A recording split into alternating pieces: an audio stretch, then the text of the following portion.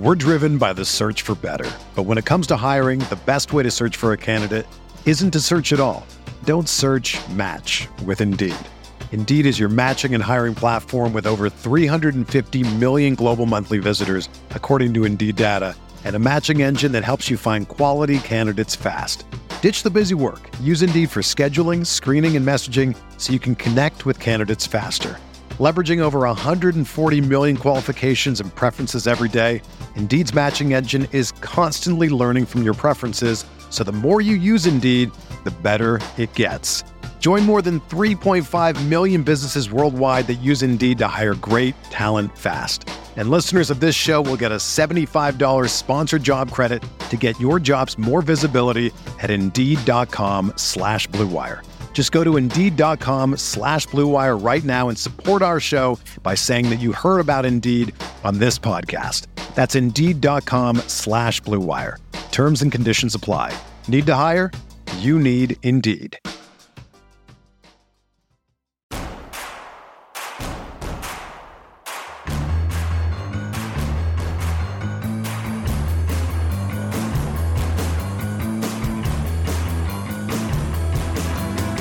From your favorite source for Chicago White Sox talk, delivering news, interviews, analysis, and more. This is the Sox Machine Podcast with your hosts, Jim Margulis and Josh Nelson. Thanks, Rob, and welcome to a new episode of the Sox Machine Podcast. I'm your host, Josh Nelson, and this episode is released on Monday, June 13, 2022, and I feel like this is a turning point for the Chicago White Sox season. Things are not getting better. They have another losing homestand, losing both series against Los Angeles Dodgers, which was expected, and the Texas Rangers, very not expected. Injuries are piling up. The lack of major league quality depth is rearing its head, and the core players are still having trouble producing. Bless Jake Burger and his hot run, or the White Sox would be in serious trouble. Well, they are in serious trouble. They are 27-31 on the season. They're 6 games back of the Minnesota Twins for first place, 3 games back of Cleveland for second place. Is this White Sox team still a contender in 2022, or are they on the brink of collapse? Well, joining me to discuss from Washington, D.C. is the managing editor of SoxMachine.com and the co-host of the podcast, it's Jim Margulis. And hello, Jim. Last week, I had to record from Las Vegas. This time, you're recording from Washington, D.C. Unfortunately, we don't have a fancy podcast studio for you to use to record from Washington, D.C., but how's the nation's capital? Yeah, I'm in a FedEx office in a Marriott, so I'm basically just... You got screwed over. Yeah, it's a quiet place, the most quiet place to record while baby is sleeping in the hotel room. So this is what I have. So yeah, apologies for that. Apologies for the, I'm sure I would sound better if we had better things to talk about, but for the time being, we have to, I have to not sound great while talking about things that are not great. But I did go to a Nationals game just to kind of cleanse the palate. Nationals is a game I didn't care about, and got to see Juan Soto in person and such, and that was nice. Nice to get away and not. Of course, that was the game the White Sox won, so I missed that, and I got to see everything that went wrong around that. That was great. But yeah, that's how I am. Well, I put up a poll on Twitter after this weekend series against the Texas Rangers, and I asked our Twitter followers, which state are the current White Sox closer to? State of contention or a state of collapse? And we had over 1,300 votes on Twitter, and 89% said collapse. Mm-hmm. Jim, where's your head at for this White Sox team? It feels like collapse just because of all the weird pitching decisions and alterations in the previous 24 hours from Michael Kopech. Yeah, basically Michael Kopech getting hurt basically toppled a lot of dominoes, which led to Johnny Cueto having to pitch 5 innings when he wasn't expecting to and handling it remarkably well. But then Lance Lynn gets bumped up a day before he was going to. And then you saw Dylan Cease throwing in the bullpen in the 8th inning, and supposedly, allegedly, he was, they're not planning on using him while Tanner Pinks was pitching, but I don't necessarily believe that. I think if they needed an inning from, I think they're going to warm him up once, like in a case where if he needed to come in and throw an inning on a side day, they would have done it. But because they didn't want to get him up and down, that would basically, ruin the whole idea of using a side day for productive major league inning. So that, I think, was, that they were masking that a little bit. And now Kopech theoretically felt something pop in his knee, but also might be able to pitch next Sunday. Like, I don't necessarily trust that. So right now you add it all up and you have a guy coming off knee surgery who's pitching a day before he was expected to after getting rocked his last rehab start. Like, a lot of things are wrong here. Like, everything is slightly wrong about 3 pitchers in more than half the rotation, and that's after Cease blew a 4-0 lead and Giolito blew a 5-0 lead. Like, this all feels like it could slide into the sea. So I think if they can maybe survive this week and show well against the Tigers, whom, under normal circumstances, they should be able to show well against, maybe they can get back on track and get back on their feet. But if they have another week like this past week, I don't know if there's any coming back from it, because I imagine the pitching will, like, I don't see a down week where the pitching doesn't suffer more. Yeah, because you have this upcoming day off Thursday, and they don't have another day off for 2 weeks, which is another Thursday, which is the last day of June. And after that, the next day off the White Sox have is the All-Star break. So there's like really no time to breathe unless the White Sox do some type of rain dance, Jim, that gets them an extra day off that they're not planning for. But after the Thursday day off, they start, they go to Houston and they come back home, and it's nonstop there. Series against Toronto and a 4-game series against Baltimore. And then they have their West Coast trip where they visit Anaheim and San Francisco before they come back home for that really now critical stretch of division games the White Sox have in July. So with the pitching and who's going to be available for the Detroit series, we're going to talk about that later in the show when we preview that particular series. But I'm with you leaning towards collapse. And one part of it is injuries. And it just seems like the White Sox cannot stay healthy, Jim. Like, Rick Hahn will continue to say, just wait until we are healthy. Rick, I've got bad news, bud. I know you want to be optimistic, but the chances of you having a 100% healthy team, the team that you put on the whiteboard before opening day, it's not happening. Because whenever someone returns, Jim, it just seems like someone else is going on the injured list. And we could see Michael Kopech, which I don't understand where the White Sox are getting to thinking that he can make his next start on Sunday against the Houston Astros, because he could not put any weight on his leg to even throw a warm-up pitch in front of the trainers to see what was wrong. So something magically changed in the afternoon on Sunday. I doubt it. And I'm always pessimistic when it comes to White Sox injuries, thinking they are worse than they actually are. And that's always been a helpful guide to set reasonable expectations. But yes, Yasmani Grandal had to leave the game because of a nagging injury. So even though you got Tim Anderson and Eloy Jimenez playing down in Charlotte together during their rehab, the White Sox could be sending Grandal and Kopech to the IL. And there's just really nobody else, especially in the pitching front. I don't know who else is available, Jim, to make starts outside of Davis Martin. I don't know if Jimmy Lambert's going to be in a position to make starts for the White Sox. And I look at this 40-man roster, and we always point out on how messy it is and how much there's just too much fat on it. And is this just the state of the White Sox farm system, that they are dangerously close to not having anyone that they could count on to start games or maybe even pitch out of the bullpen? This is what we feared, going into the season, where when they signed Vince Velasquez and thinking like, well, it's fine if Keuchel and Kopech are able to pitch like we think, they or like in the case of Keuchel, maybe not like he pitched like we thought he could, but maybe just, hold up or a fifth starter and a job in the rotation. And Kopech, could be managed to throw 120 plus innings. That's fine. Then you need a spot start here and there. But, as we talk about, as we try to plan for, every team needs at least 6 starters and then maybe 7 starters, maybe 8 starters.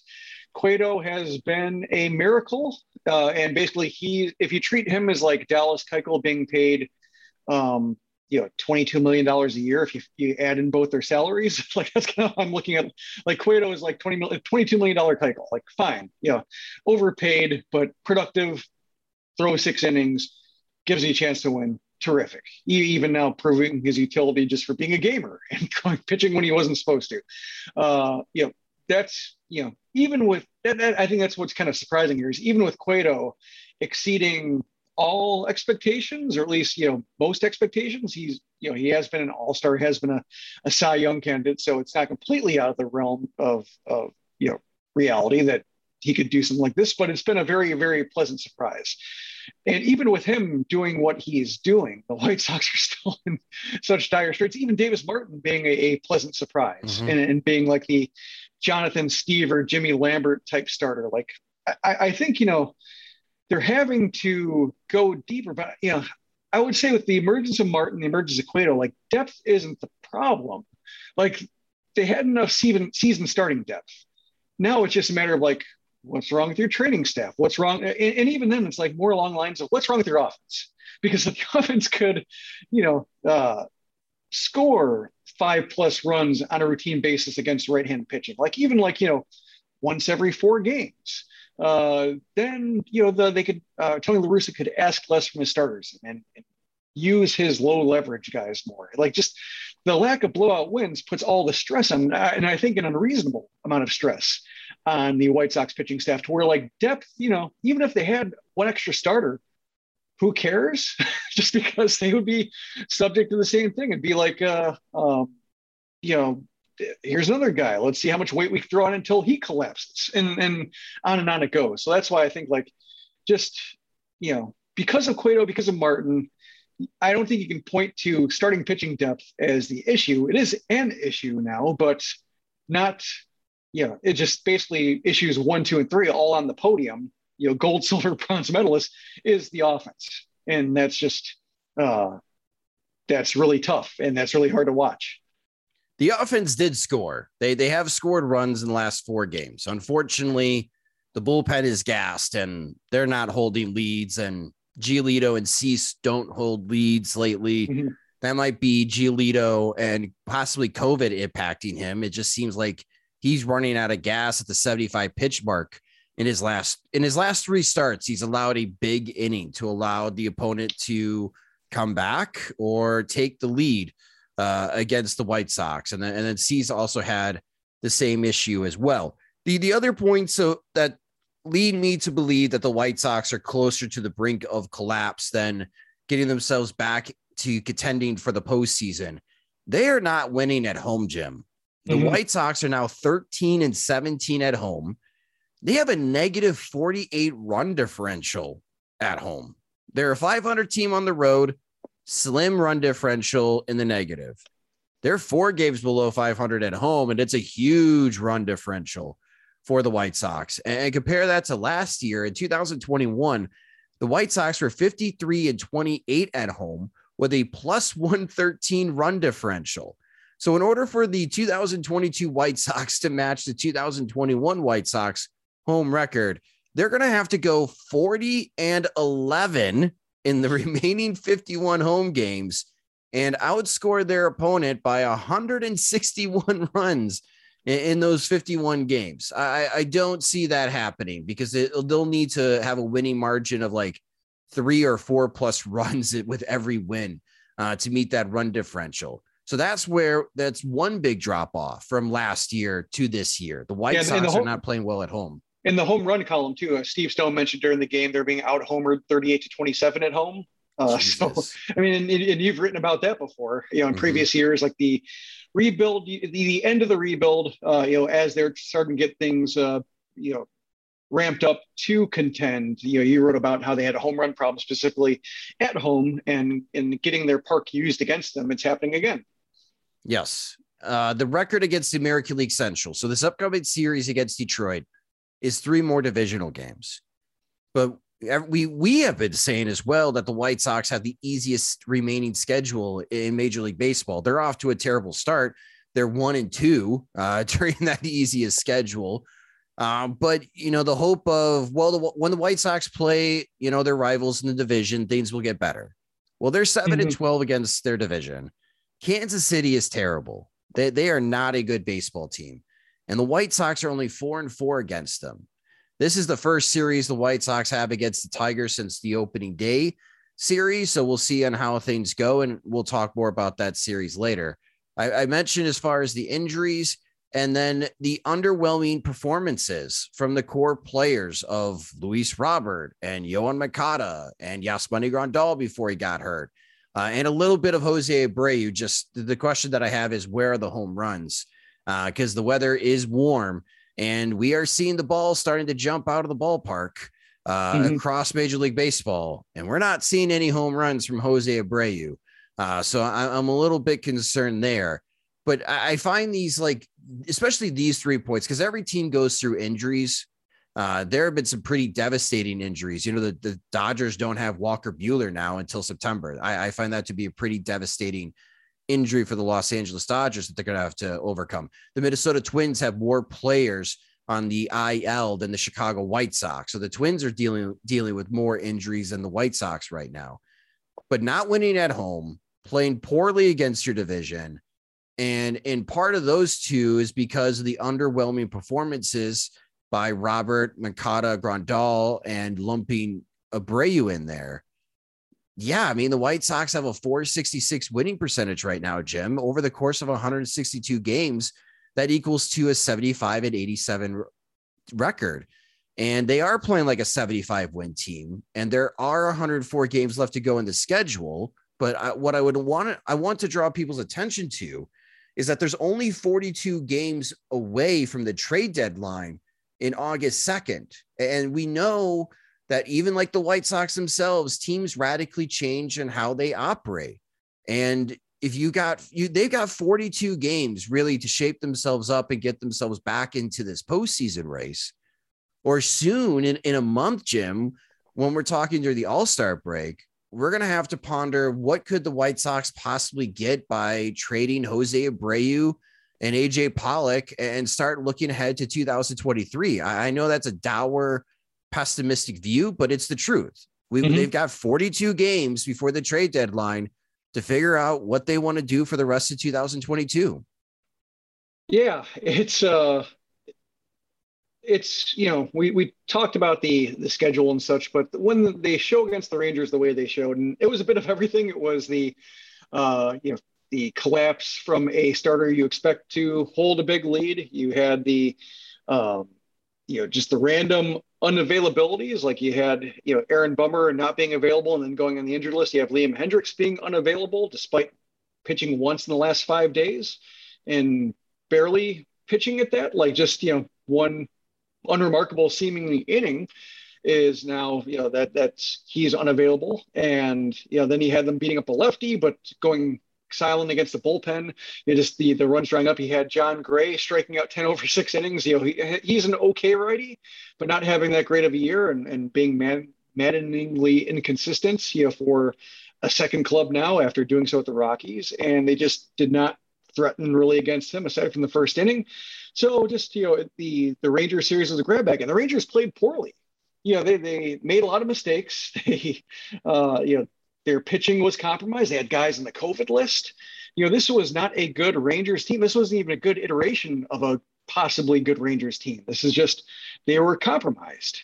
And the White Sox, have injuries, but they were able to roll out a good lineup against lefty and Martin Perez and Reyes Zioria. They were able to do damage in a way that the Rangers couldn't necessarily account for and had to plan around, and yet they couldn't finish the job.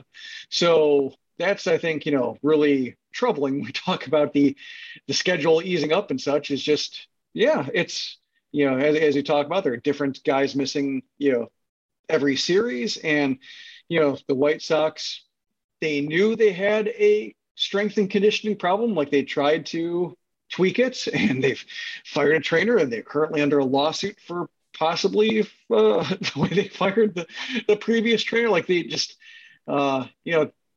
it's, there are a lot of things going wrong right now, and a lot of things that point to, Tony La Russa being in over his head, Rick Hahn being in over his head, no accountability. Like, Dallas Keuchel so far is the only casualty of the disappointing start to the season. Tony La Russa will say he's accountable, but what does that mean when he can't be fired? Mm-hmm. He can, his version of accountability is saying, like, I'm accountable. Great. That's like, but if he continues to just make confounding decisions, and his team plays poorly, and Luis Robert makes a really stupid final out at third base when his run doesn't matter, like, just it's it's not necessarily La Russa, but the La Russa administration, like Joe McEwing, Daryl Boston, like all the coaches apparently not doing a whole lot, like, and nobody's going to get fired. So if Rick Hahn wants to, I wrote about this, but if Rick Hahn wants to say, well, we heard that we'd never fire a manager in season, I didn't have the power to fire Tony La Russa, like, okay, prove it. It's kind of where I'm at right now. Do it.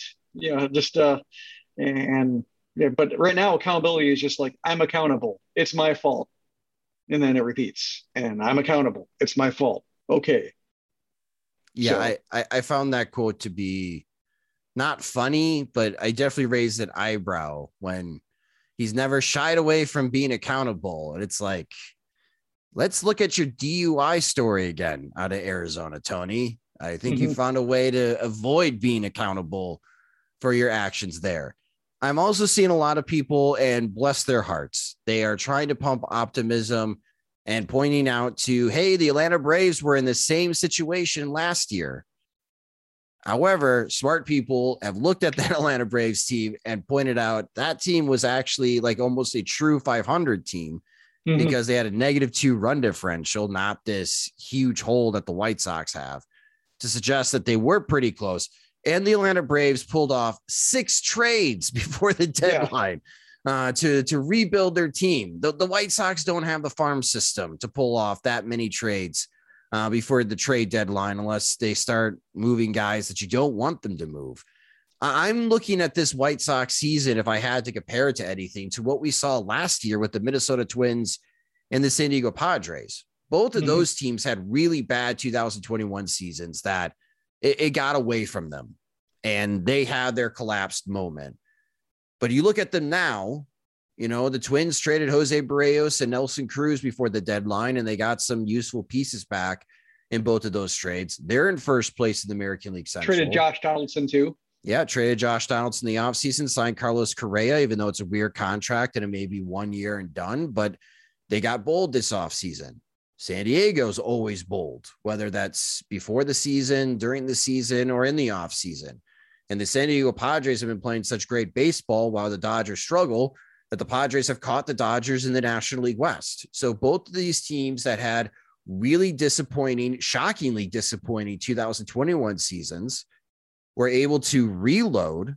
And I think they both have very strong chances of winning their respective divisions. So for me, looking for optimism right now, it's with the core players. Like if Luis Robert, Yohan Moncada, Grandal, and Jose Abreu, if they woke up, if they snapped out of it and they're hitting 6 to 7 home runs a month, and, they're playing this type of baseball that we were expecting them to play before the season, that's where your optimism is. But if they continue to struggle, it's difficult for me, Jim, to not look ahead to 2023, to not look around and see what teams could be interested in a Jose Abreu, or what teams may call about AJ Pollock and the White Sox unloading the players that are going to be pending free agents.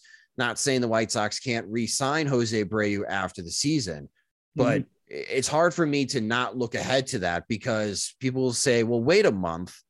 Okay, well, in a month, it's the All-Star break. What if they're still below 500 and now they're like 8 to 10 games back of the Minnesota Twins? Is that okay then to suggest that, yeah, maybe after the MLB draft activity, Rick Hahn should pick up the phone and start talking about unloading the players that are going to be free agents soon. Like that's where I feel the White Sox are at this moment. And that's why I feel like they are on the brink of collapse, because that would be collapsing for this 2022 White Sox team. Yeah, it's the way they're failing. It's, with Grandal pulling up lame when it looked like he might be starting to turn the corner. Although I was still skeptical because it was just singles. He was basically hitting he was, I think, a little bit more on time with his bat, but like the power, the lower body torque wasn't there yet. And if he's hitting singles, then that means he has to run more. And that, brings the legs into question. So I was skeptical. I still thought he had weeks to go when it came to like his recent hot streak, like better, but and I wrote about that too. Like it was weird that Grandal went from being babied in terms of catching to catching 2 day games after night games this week. Like he caught 4 games in a row: day game, night game, day off, night game, day game, and then his leg acts up on him. Just and then you have the leg injuries for Aloy recurring, and having his rehab stint interrupted. You have Anderson with lower body injuries. You have Lynn with I don't think this team has a good handle on lower body injuries, be it groin, hamstrings, quads, what have you. So that makes it hard to,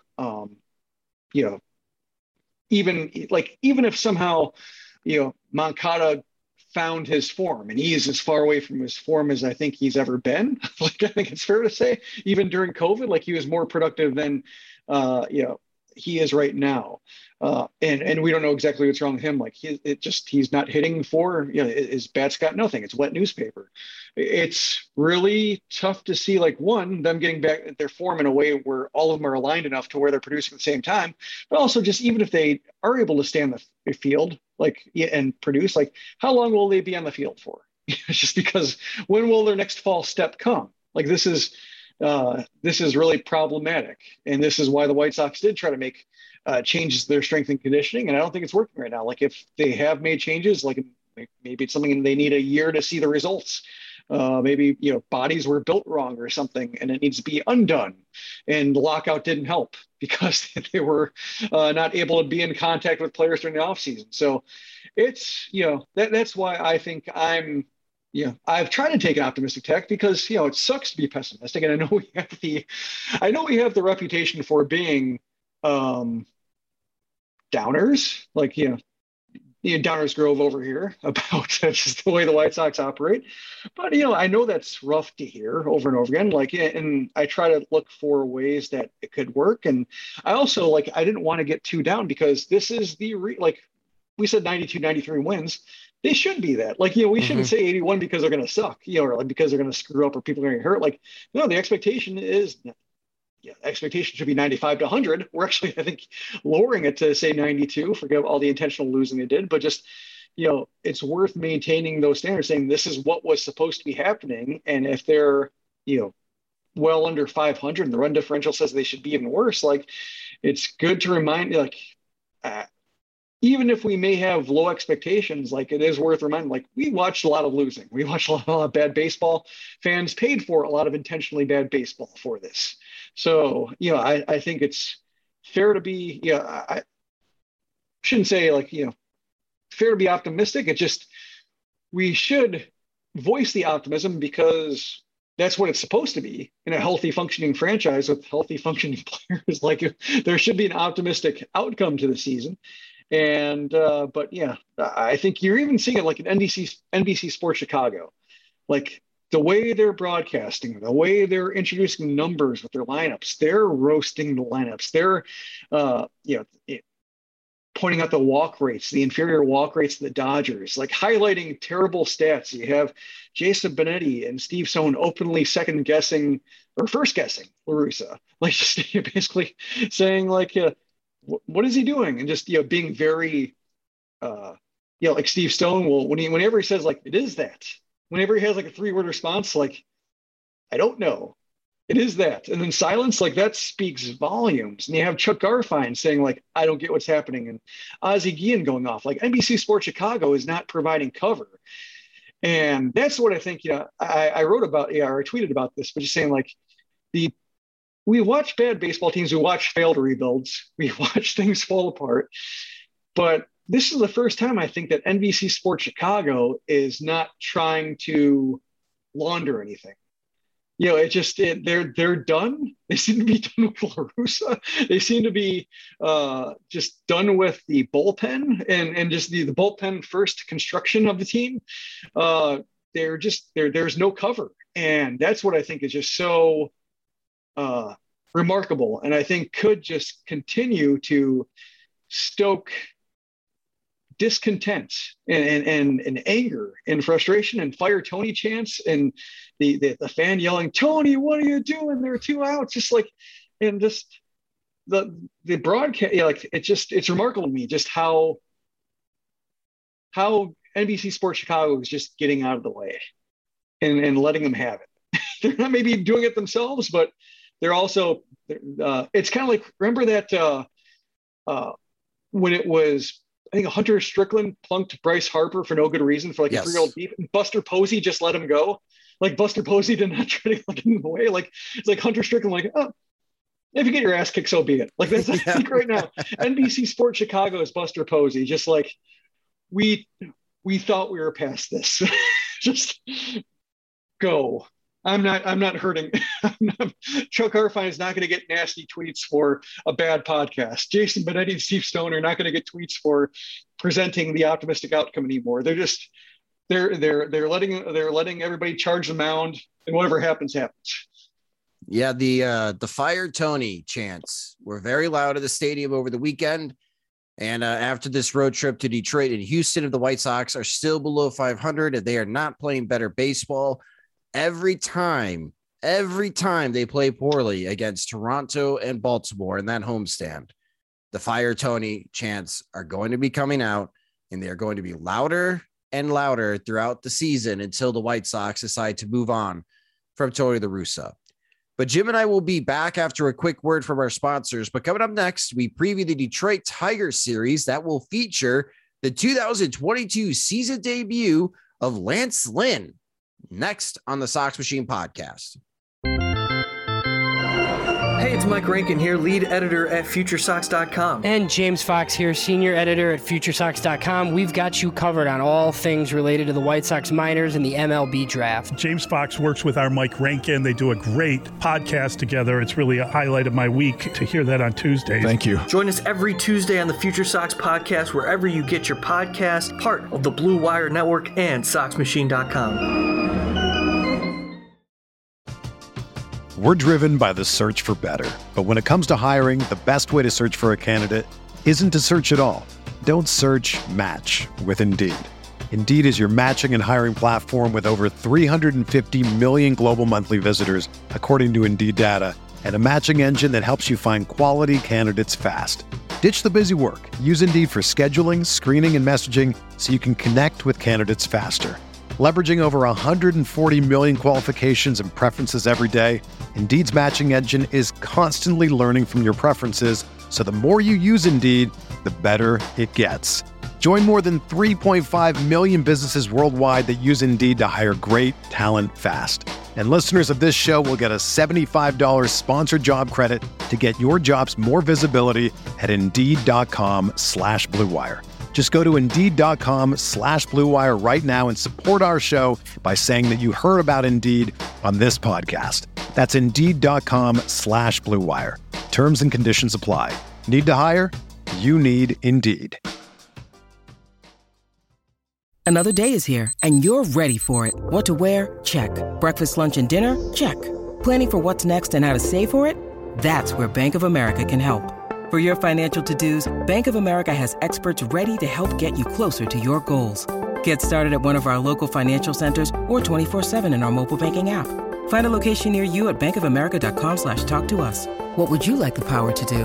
Mobile banking requires downloading the app and is only available for select devices. Message and data rates may apply. Bank of America N.A., member FDIC. Welcome back to the Sox Machine podcast. All right, so after the doom and gloom, the Chicago White Sox season continues as they head to Detroit to face the Detroit Tigers for a 3-game series.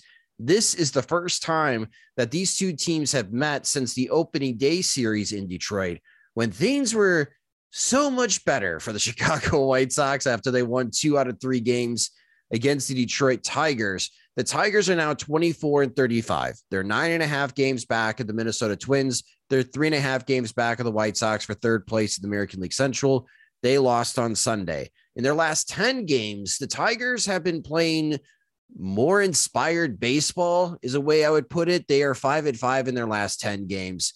They're tougher at home than they are on the road. They are 16-17 this year at Comerica. They are 8-18 on the road. Your pitching probables for this series on a Monday, 6:10 p.m. Central Time. Lance Lynn will be making his 2022 season debut as Ronnie Garcia will take the ball for the Detroit Tigers.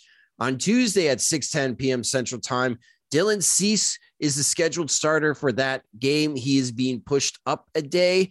The Detroit Tigers have not announced and who will be making that start as they are dealing with injuries to their rotation. They have lost Casey Mize for the season.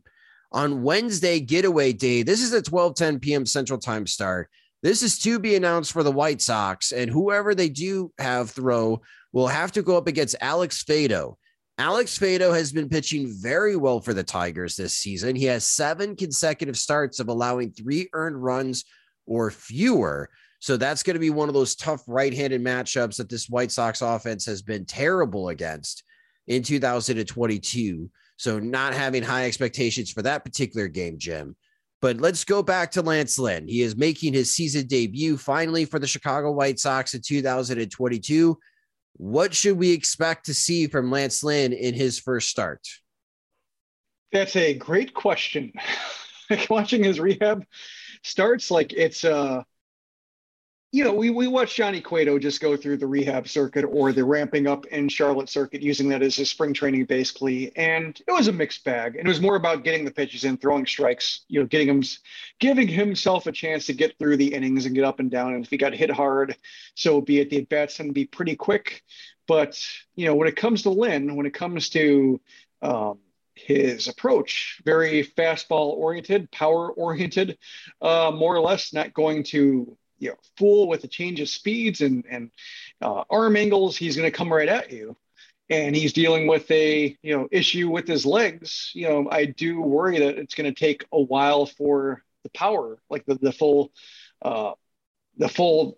just ability to go through the lineup multiple times and still maintain the ability to get in on hitters and miss barrels.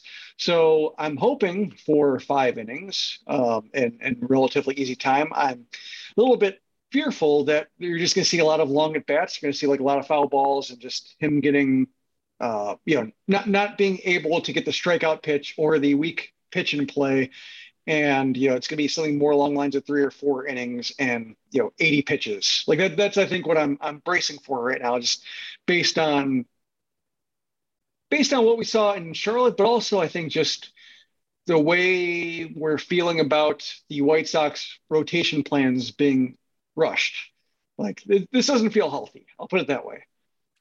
Yeah, because the White Sox really could use like a Lucas Giolito start here, where you're hoping that he can go 7 innings with the state of the bullpen, because that's going to be my next question. Who is available to pitch? Like, let's start with Liam Hendriks. I am very confused of what is happening with Liam Hendriks and his availability. Tony La Russa said after the Sunday loss against the Texas Rangers that Liam Hendriks was not available. Okay, so the beat reporters are getting that, but I don't know if anyone's asking the follow-up question of why is he not available? And maybe they are, and Tony's not answering that follow-up question. And that totally is believable, especially what has been going on in the last few days regarding Tony La Russa and the beat reporters asking very fair questions to La Russa and him being very defensive regarding those questions. But here is your very expensive closer who suddenly is not available, and fans and media are asking, why is he not available? And the White Sox, at least through Tony La Russa, are being very hush-hush about this. If Liam Hendriks is not available, Jim, should he not just go on the injured list so the White Sox can call someone else up?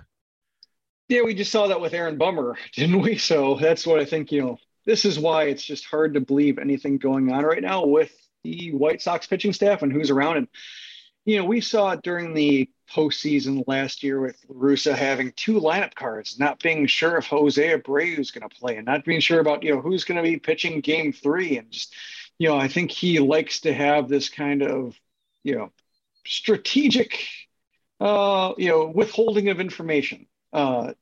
Even if, it's not going to change plans, like, perhaps there is an advantage for the Rangers not knowing that Liam Hendriks is unavailable, but given the way the White Sox are playing right now and how many players they've had either unavailable, on the IL or on the unofficial IL, to where they're just not playing for 4 games in a row and that roster spot's going to waste. And, I would think if I were Tony La Russa, although I guess he's just, when you have a Hall of Fame ring, I guess he just really probably lose the capacity to care what ordinary people think. What's he going to do? Get his plaque removed? No, it's not going to happen. He's already accomplished what he wants to accomplish. So it's, we go back to accountability, but just, you would think, most managers would be like, I want to show everybody that I know what I'm doing. And when Liam Hendriks is not pitching the 8th inning and Tanner Banks was pitching the 8th inning, that was still within very much a La Russa MO that he's shown before of saving his closer for a safe situation, using low leverage guys and high leverage to preserve that. So, I would think if you're throwing everything at the Rangers and Cueto's going 5 and just you have Cease warming up in the bullpen and you're throwing everything at them, I think you'd want to show the ability to say hey, I know it's, Hendriks not sure if he's going to pitch, so that way if you see Tanner Banks up, okay, Hendriks not available. This isn't La Russa being outdated or archaic, going by code that nobody abides by anymore, at least nobody successful abides by anymore. But because he's not concerned with that, you do get a lot of this, smoke and mirrors and sleight of hand, or he tries to, except the White Sox aren't good enough for anybody to really care that granularly about who's going to be appearing, because if Liam Hendriks appears, so what? We won't score, and then we'll just wait for the next inning to score because the White Sox won't be scoring. They'll just wait them out until a pitcher they can, Matt Foster or Jose Ruiz gets in the game, and then the damage will be done. So yeah, it's I got in my mentions, Josh Schaefer said told me to go back, watch Friday night and see if you could see Hendriks look like he tweaked something, because he had that issue before where he had the back act up on him and he pitched through it and then he was unavailable for a few days. So maybe that's something to it, where it's just that kind of issue flaring up again that he's managing. But yeah, it doesn't bode well. And you have all these pitchers being used. You have Bennett Sousa getting up again for a potential 13th inning when nobody wants to see him in any situation. He's, I think, run his course in terms of being able to get major league hitters out at this point, and probably needs to go back to Charlotte to figure, out, he can't learn on the fly here. I think he's done, he's learned what he can. He tried, it's not his fault. Crochet and Bummer being out, that's why he's here.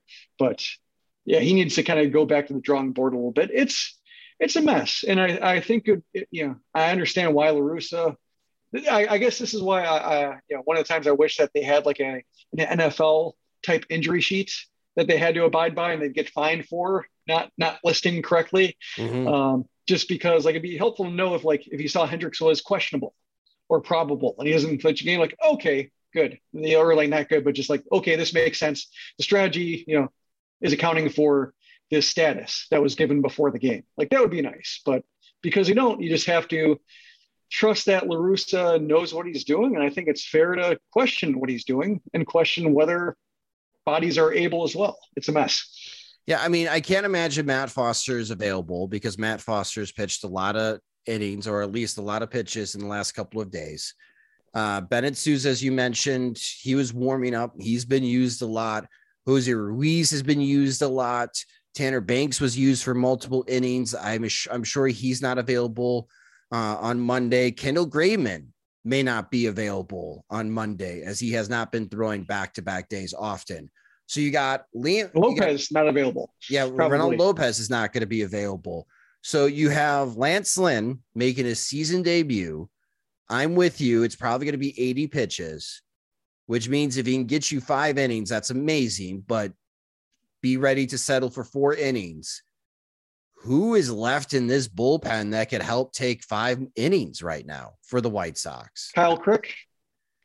That's a lot for Kyle Crick. We've seen him pitch. We've seen him pitch too. If they are in a save situation, I mean, who's closing that out if Liam Hendricks is not available? This is why for this series, everyone could say, well, it's the Tigers. All right, easy series win. Not really with the state of the White Sox pitching. Like the White Sox offense may have to put up 10 plus runs to secure a win. It may be a high scoring game because the White Sox are just out of gas. The White Sox pitching situation reminds me a lot because I've been watching the college baseball postseason of these super regional games where teams run out of pitching early because they give up 4 or 5 runs in the first 2 innings. And then you just have these huge blowout losses like 11-4 because the other team just doesn't have enough pitchers and they wave the white flag and they're like, fine, we'll give up this game and, regroup and try to win game 2 to force game 3 in the super regionals. This is kind of the state of the White Sox right now. They're just out of pitchers. And it does make me frustrated about this 40-man roster because there are guys in this 40-man roster, Jim, that I don't know why they're on the roster. They can't help the White Sox right now. Like the mentality should be when you are building a team that the 40-man roster are guys that can help you on the major league level. If they are not going to help you in the major league level, they should not be on your 40-man roster at this point. And the White Sox are DFA, Yermin Mercedes. Maybe he comes back. Maybe another team claims him. Maybe you'd be better off for Yermin Mercedes if another team claims him and he joins their organization to give him another opportunity to play in the majors. But it's pretty clear, like the White Sox need more pitchers, and you may need Davis Martin to make that spot start on Wednesday as the TBA, and then try to save Giolito, and then I guess Cueto, and maybe Kopech if his knee's okay for the Houston Astros series. Like this is where things get really dicey for the White Sox is who's available to pitch even on Monday, and you're going to have to take it day by day. And Dylan Cease needs to have, he's always been great against the Tigers, Jim. He needs to continue being great against the Tigers because they really need him on Tuesday to go deep into that game. Like he may have to throw another 110 pitches, but hopefully it's a successful 110 pitches where he gets you into the 8th inning. Yeah, they just, signed Parker Markle, which is... I have no idea who that is. Yeah, and, we say Yohan Ibar, who just kind of has thrown a handful of innings in Charlotte. Burr, I think, is hurt. So, yeah, just right now, I think, basically I'm hoping what you'll see, and with Lynn coming off the injured list, he's going to need a roster spot. So we are going to see some of these fringe players being bumped off, which is probably good.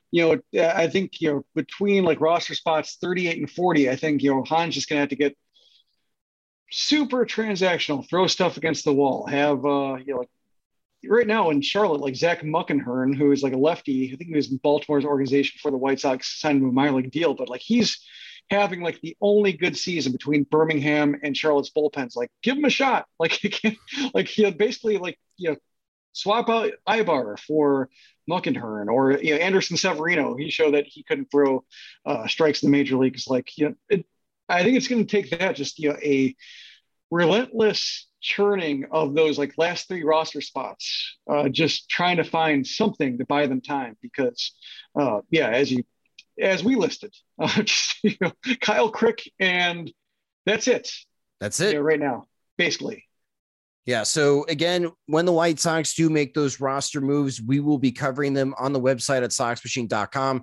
And you can follow us on Twitter at SoxMachine. You can follow me on Twitter at SoxMachineJosh as we do get that news and updated information later on Monday.